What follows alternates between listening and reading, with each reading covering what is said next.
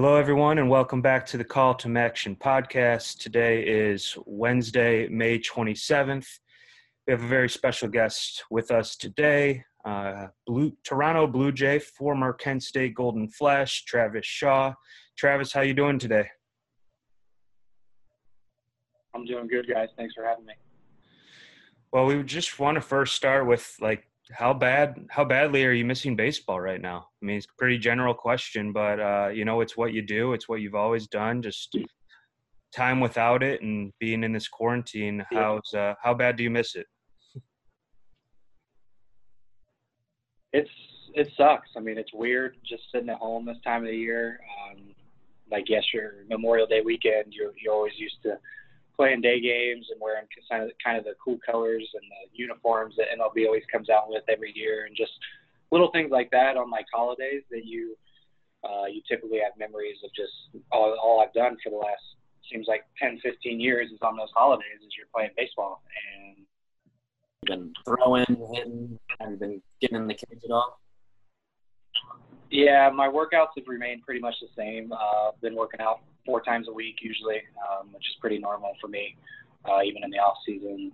Hitting wise, probably the last 3 to 4 weeks, I've started picking that up a little bit more. When I first got sent home from spring training, I kind of didn't really do much for a couple weeks besides work out, and then after that, got back into the cage a little bit. And recently, the last 2 or 3 weeks, been hitting BP pretty much every other day, so about 4 or 5 times a week, getting in the cage, throwing those days as well. So baseball-wise, baseball shape, feel pretty good right now, and doing as much as I can to stay ready. What's just the overall feel of you guys? I don't know how much in the big leagues you guys kind of talk. You mentioned before we got on here that this was your first Zoom call. I didn't expect big leaguers to all hop on a Zoom call like our student athletes do, but how much talk is there, and what's kind of the feeling of, what's the general feel of everyone?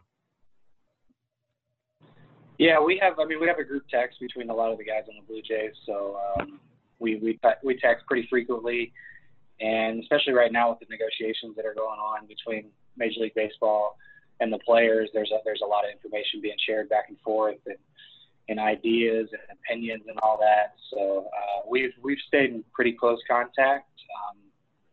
Unfortunately, I don't have much inside information as opposed to what you guys have read on Twitter already about what's going on with the season. But but we stay in contact with each other. We still talk, everything like that. And talk about the Blue Jays a little bit. It's an exciting time to be in Toronto. A lot of young players, Vladdy, Kevin Biggio, Bo Bichette.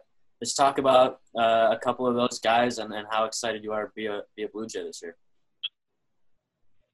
Yeah, it's cool. I mean, this is a new phase in my career. I'd like to say is I just turned 30 and I'm the oldest position player on the Blue Jays, which is insane to me to think about. But the last 2 teams I've been on, the Red Sox and the Brewers, that was not the case at all. I was usually on the younger side to middle of the road, but now it immediately switched. And like you just said, those guys are super exciting. Vladdy and Bo and Kevin have great careers ahead of them. It's extremely impressive, especially Vladdy. I mean, he was in the big leagues at 20 years old. He just turned 21 this year. And to think that he's already in the big leagues at that young age, and watching him, how he handles his business in spring training, they all get it. They all work hard. And I think sky's the limit for all of them. And like you just said, it's going to be an exciting time in Toronto if all those guys are able to continue to grow and progress in their career. And hopefully I'll be a part of it. I know I signed a 1-year deal there, but hopefully there is an option for next year. So hopefully I'll be a part of that in their future, because Toronto is a pretty cool place when the Blue Jays are good. Yeah. That's what I hate the most about this quarantine thing. And this isn't a question to you necessarily, but you, like you said, you're 30, you're an older guy on the team, and you have these young guys, and just right now you're sitting around and it's like killing a year, and there's much more important things out there. But you see it in all sports. You see it with LeBron, the guy's getting up there, he wants to compete for a title, and he's losing a year of his career. So I don't know how you just feel or look at that. Just the time. But again, I know that we're dealing with a serious situation out there, but that's gotta suck. Yeah, it does suck. Like you just said, I mean, most big leaguers, I mean, I think the average big league career is around 4 or 5 years. I'm lucky to so far already surpass that a little bit. And most guys' career, I mean, the top end guys, if you get 10 years, that's an unbelievable career. So it's not that long of a lifespan. And to think that you're going to miss out on a whole year, like you just said, it does kind of suck. And as for me, I'm getting older. Guys that get older are starting to get phased out of the game a little bit. So there's not a ton of time left for me, unfortunately, in the game. So I need to kind of maximize as much as I can these last couple of years. And like you just said, losing a whole year this year, that's not good. Well, talk about your journey a little bit, I guess. I mean, your 9th round pick in 2011, made your way through the minor league ranks. And, I mean, you were with Boston for 2 years and then Milwaukee. Just talk about, your experience and getting up to those big leagues. Yeah, I got drafted in 08 out of high school. I turned it down, went to Kent. Great decision for me. Would 100 times do it over again the same way. And got drafted in 2011, 9th round, ended up leaving that year, signed with the Red Sox, and then just started trekking through the minor leagues. Took me a couple years. Kind of struggled a little bit in 2013 in AA, but finally got over that AA hump and then was able to make my debut early on in 2015. Spent about half the year up in the big leagues in 2015, and fortunately have never had to go back down to the minor leagues since. Played 15 and 16 with the Red Sox. We made the playoffs in 16. Unfortunately, got swept by the Indians that year. Indians were on a kind of a little bit of a magical run that year. Yeah. Got traded to Milwaukee after the 16 season. Spent 3 years in Milwaukee. Unbelievable time in Milwaukee. We had a really good team. We were a game away from the World Series in 2018. Last year, not so good for me personally, but first down year I had in the big leagues was last year, and they got rid of me last year and then signed on with Toronto this year. So hopefully a fresh start will do me good, and hopefully continue trekking on. Is there a moment like when you made the 40 man and kind of made your way up, is there a moment or tell us a story like when that moment happened or kind of that first moment with the Red Sox of like, okay, I'm in the big leagues? Okay. I was up and down like 4 or 5 times in 2015. So the first moment where I felt like, all right, I made it and I've arrived was probably, I think it was my last call up because I didn't go back down after this. It was the trade deadline in 2015, so July 31st. I get a call. I was in AAA. Go to the airport, fly to Boston. They had me sit around because apparently there was a deal in waiting. So I sit around at the airport for 15, 20 minutes. They tell me just to hang tight. The deal ends up falling through. So the guy I was supposed to get called up for didn't get traded. And they told me there was a 7 o'clock flight that night back to Syracuse. And they said, you can take that flight or you can stay the night and fly in the morning. I was pissed off at the time that they made me just fly all that way for nothing. So I stayed the night, went to the team hotel, just hung out all night, watched the game in my hotel room, went to sleep. I get a call at 11:30 that night. They said, plans have changed. You're going to start tomorrow. There was a day game in Fenway on August 1st against the Rays. Jeez. I go and they said they weren't sure what was going to happen after that game, but I was going to play that next day. So I go to the field the next day. I'm in the lineup hitting like 7th or 8th, somewhere there. And I go 4 for 4 with 2 homers. And after the game, they called me into the office. They said, you're not leaving yet. You're going to play again tomorrow, and then we'll see what happens.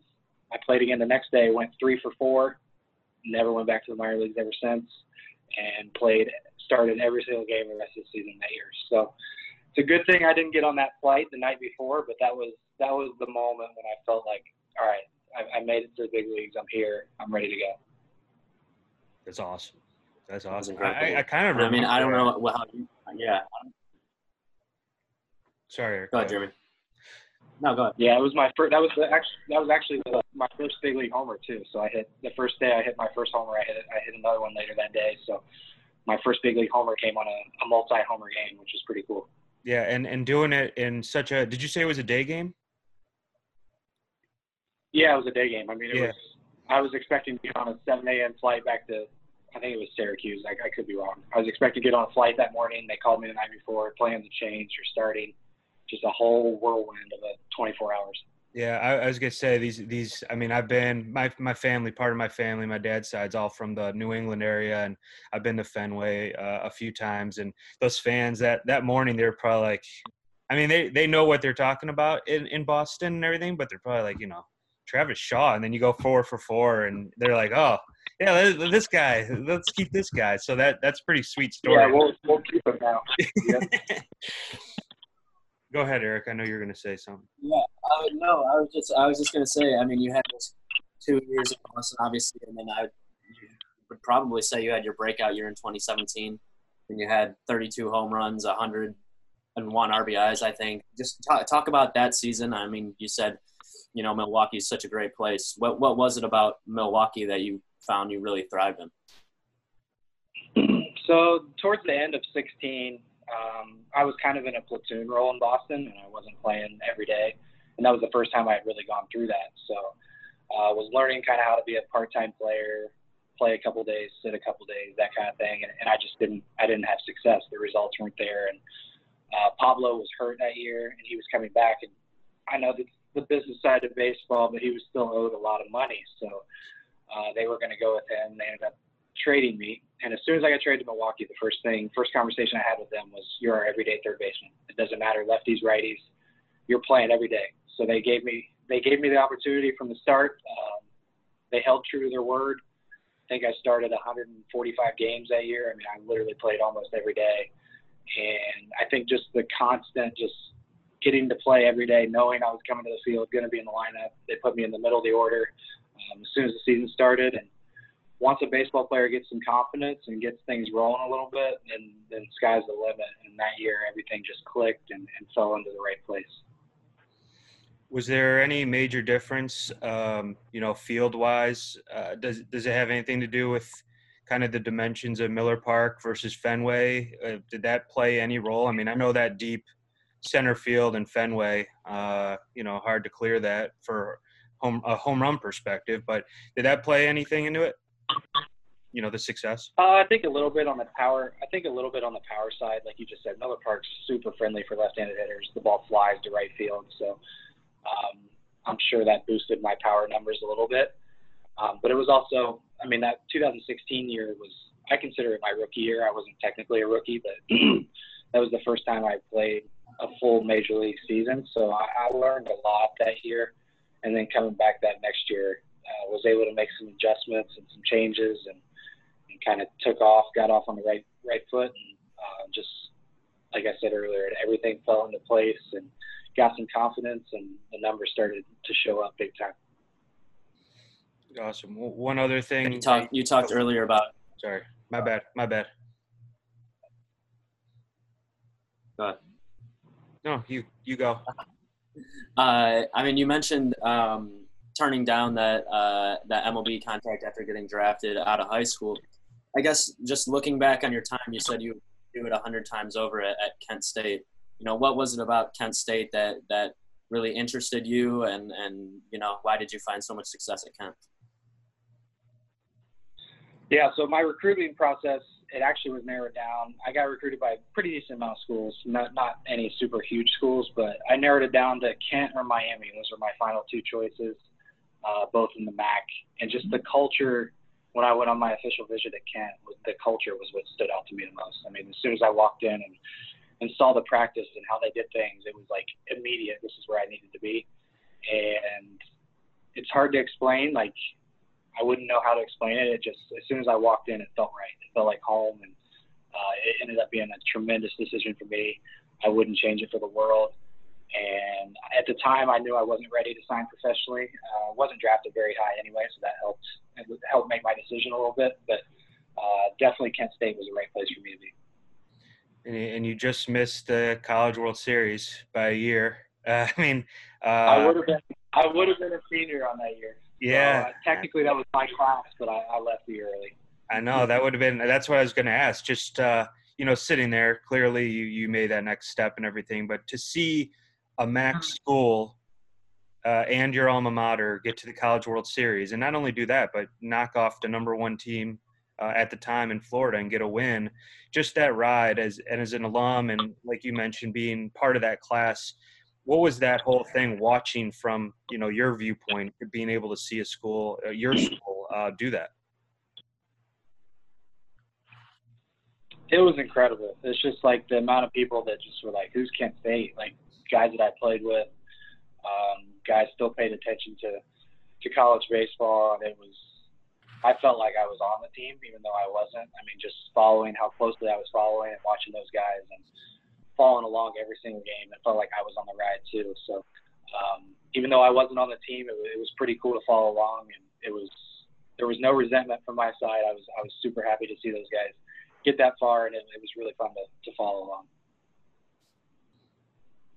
Do you have a clearly part of that whole success and continued success? We actually talked to Coach Duncan yesterday for a bit on here, but your head coach was Scott Strickland, who is now head coach at Georgia. He's had tremendous success.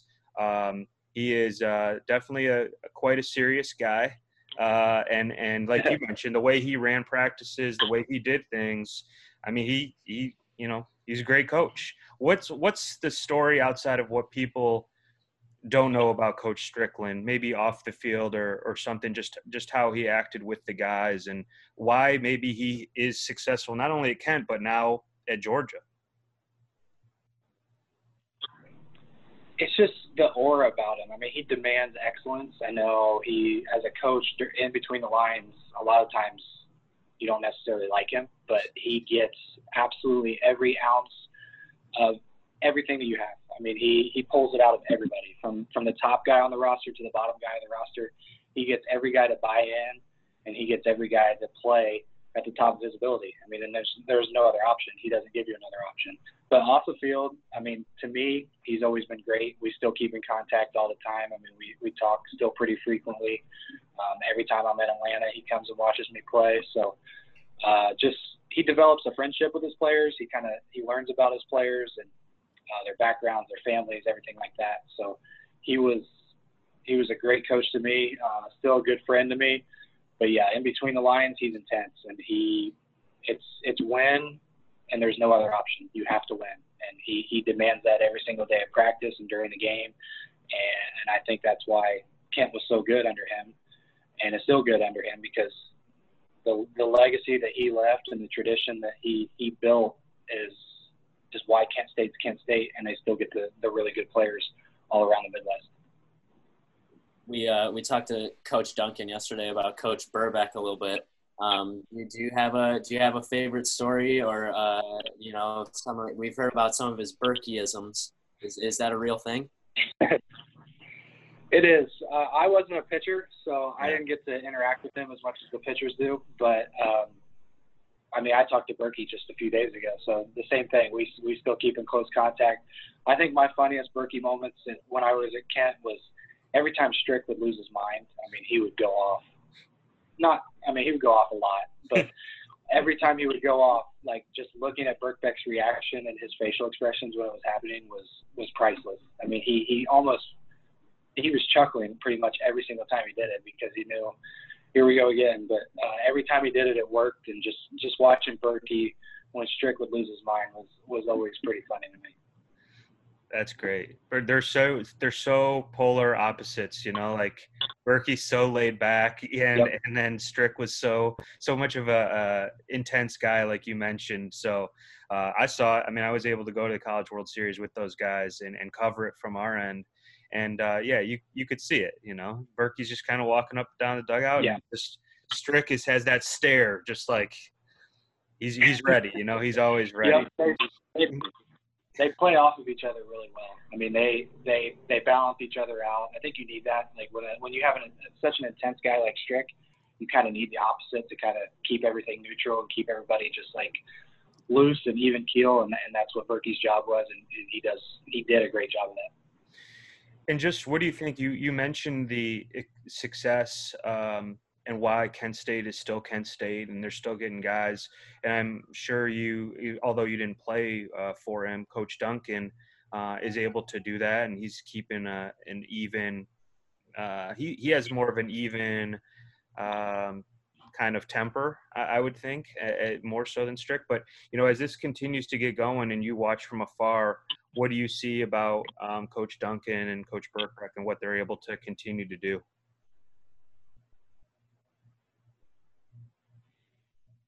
The same thing. Duncan and Burkhardt work really well with each other. And I just think everything that Kent's done over the last five years or so with upgrading the facilities, I mean, the baseball field's incredible now. All the resources they have. And realistically, when you bring guys into, like on recruiting visits, and you walk into that locker room and to see that wall of fame and all those championship rings, those sometimes speak for themselves. I mean, yeah, it's great to have this and that, but when you see the continued success of winning and how frequently they win and how frequently you see all the years on the wall now that they've gone to a regional and they've won the MAC, those kind of speak for themselves. And when guys come out of high school, if you want to come out of high school and win, I mean, if you're going to the MAC, Kent's the place to be. And that speaks for itself, and all the facilities and the use and track record of guys getting drafted, and that all plays into why Kent State's still good, and they're still churning guys out and kicking them out to the draft every year. I kind of want to switch gears really quick. You're well known for your famous nickname, I would say these days. Can you explain the origin of the Mayor of Ding Dong City nickname? Yeah, that came from Jared Carabas at Barstool Sports. I don't think it really meant to happen. 2015, I got called up. That right after August 1st, I went on a stretch where I hit a pretty decent amount of home runs after that first one.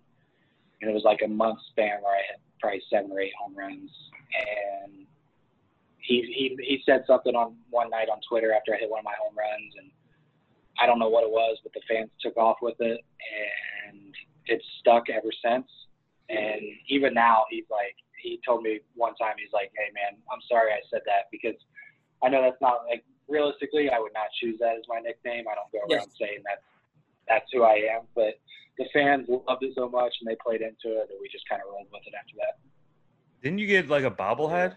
Didn't you have like a Mayor like bobblehead? Oh yeah, Milwaukee did a Mayor bobblehead and everything. Like they didn't even ask either. They just I learned I had a bobblehead giveaway, and by the time they had mass produced them, they were like, "Oh yeah, this is what it is." And I was just like, "Oh, of course."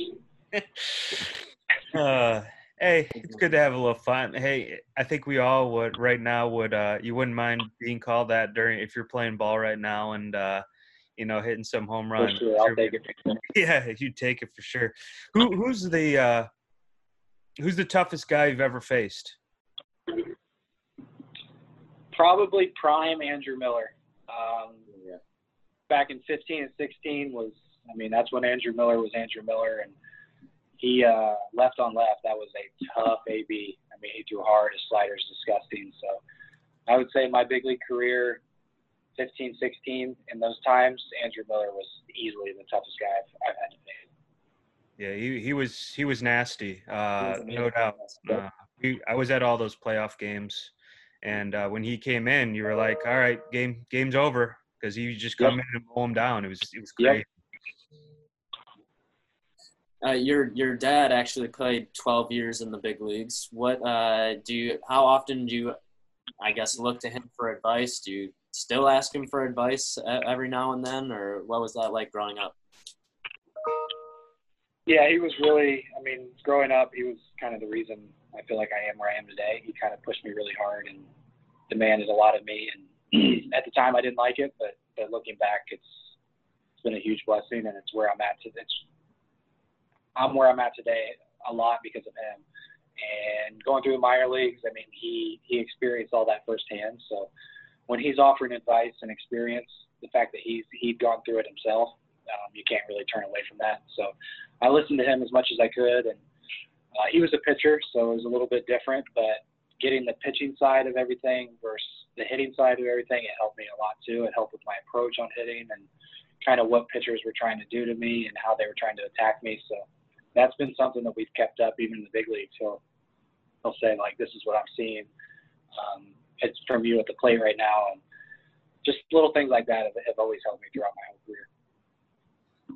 we mentioned every kind of stop on your career and all the different cities. I know you haven't spent probably a ton of time in Toronto at this point, but playing in just not the organization, but playing in Boston, playing in Milwaukee.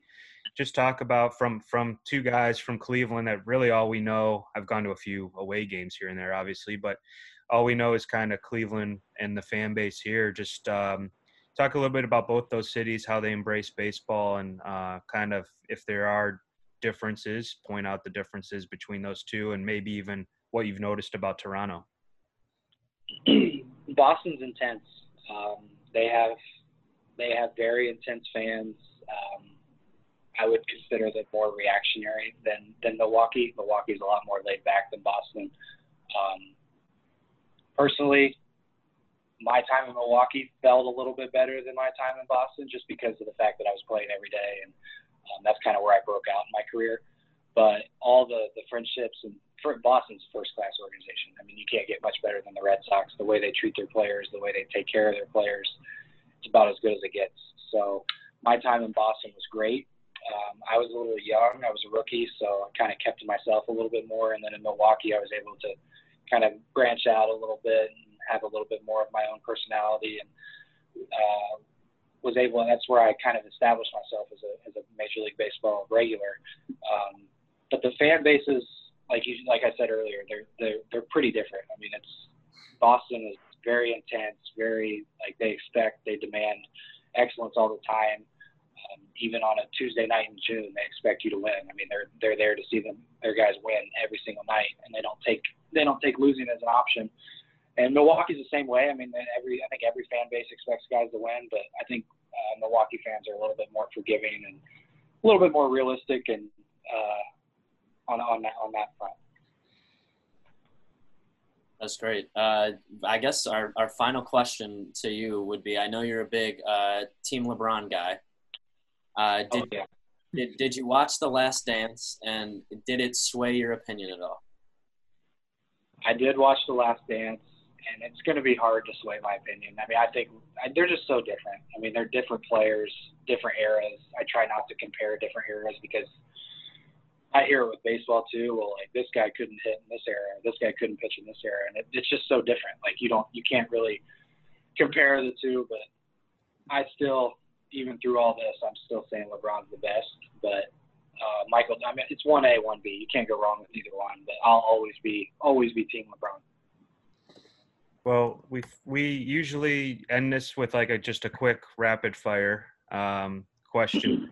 And our first one is, you've played in three places, or have been in three places. Where's your favorite road trip to go on in the major leagues outside of those three cities? Probably LA or San Diego.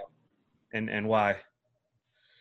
LA, the atmosphere at the stadium's incredible. Love the stadium. It's always been my favorite stadium. San Diego is just beautiful. I mean, that's a great place to go play for a few days. You get away. You're close to the beach. The weather's amazing. So I love the West Coast. So pretty much anywhere on the West Coast is where I'm going to pick. Okay. The next one is: do you have a rookie hazing story? Actually, no. I was the first year where they were kind of phasing the hazing out. So our dress up was very tame. We didn't have any crazy stories or anything like that. But thankfully, I was a little bit after all the crazy stories. And plus, we asked that question, but I guess it's hard to haze a guy when you get called and play a day game and go 4 for 4. You're probably all right, we're gonna let this guy go, and we're not gonna haze him much or do anything with him. So, that's we heard a good story from Coach Duncan yesterday of him wear a SpongeBob SquarePants outfit through customs when he was with the Mets, and they made him wear that and put him. So, I had a shark costume. That was my dress up was a shark costume, so it wasn't it definitely wasn't over the top or anything like that. I got lucky. I don't know why they picked the shark thing, but I was not complaining when I saw it. I was I lucked out big time. Our last question is: there's this shop in Kent that makes sandwiches, and they kind of call the sandwiches after the different coaches in town. What would be your sandwich? What would be we'll just call it the mayor of Ding Dong City sandwich for the time being. But what would be on that sandwich? What kind of sandwiches are we talking about? Any type of sandwich? I think the place, it's like some melt place in Kent, and they just name, like, there's the sender. I don't know. They name them after the different coaches, different alums. Josh Cribbs has everyone has a sandwich. So what would be yours? I'll probably just go steak and cheese. Keep it simple.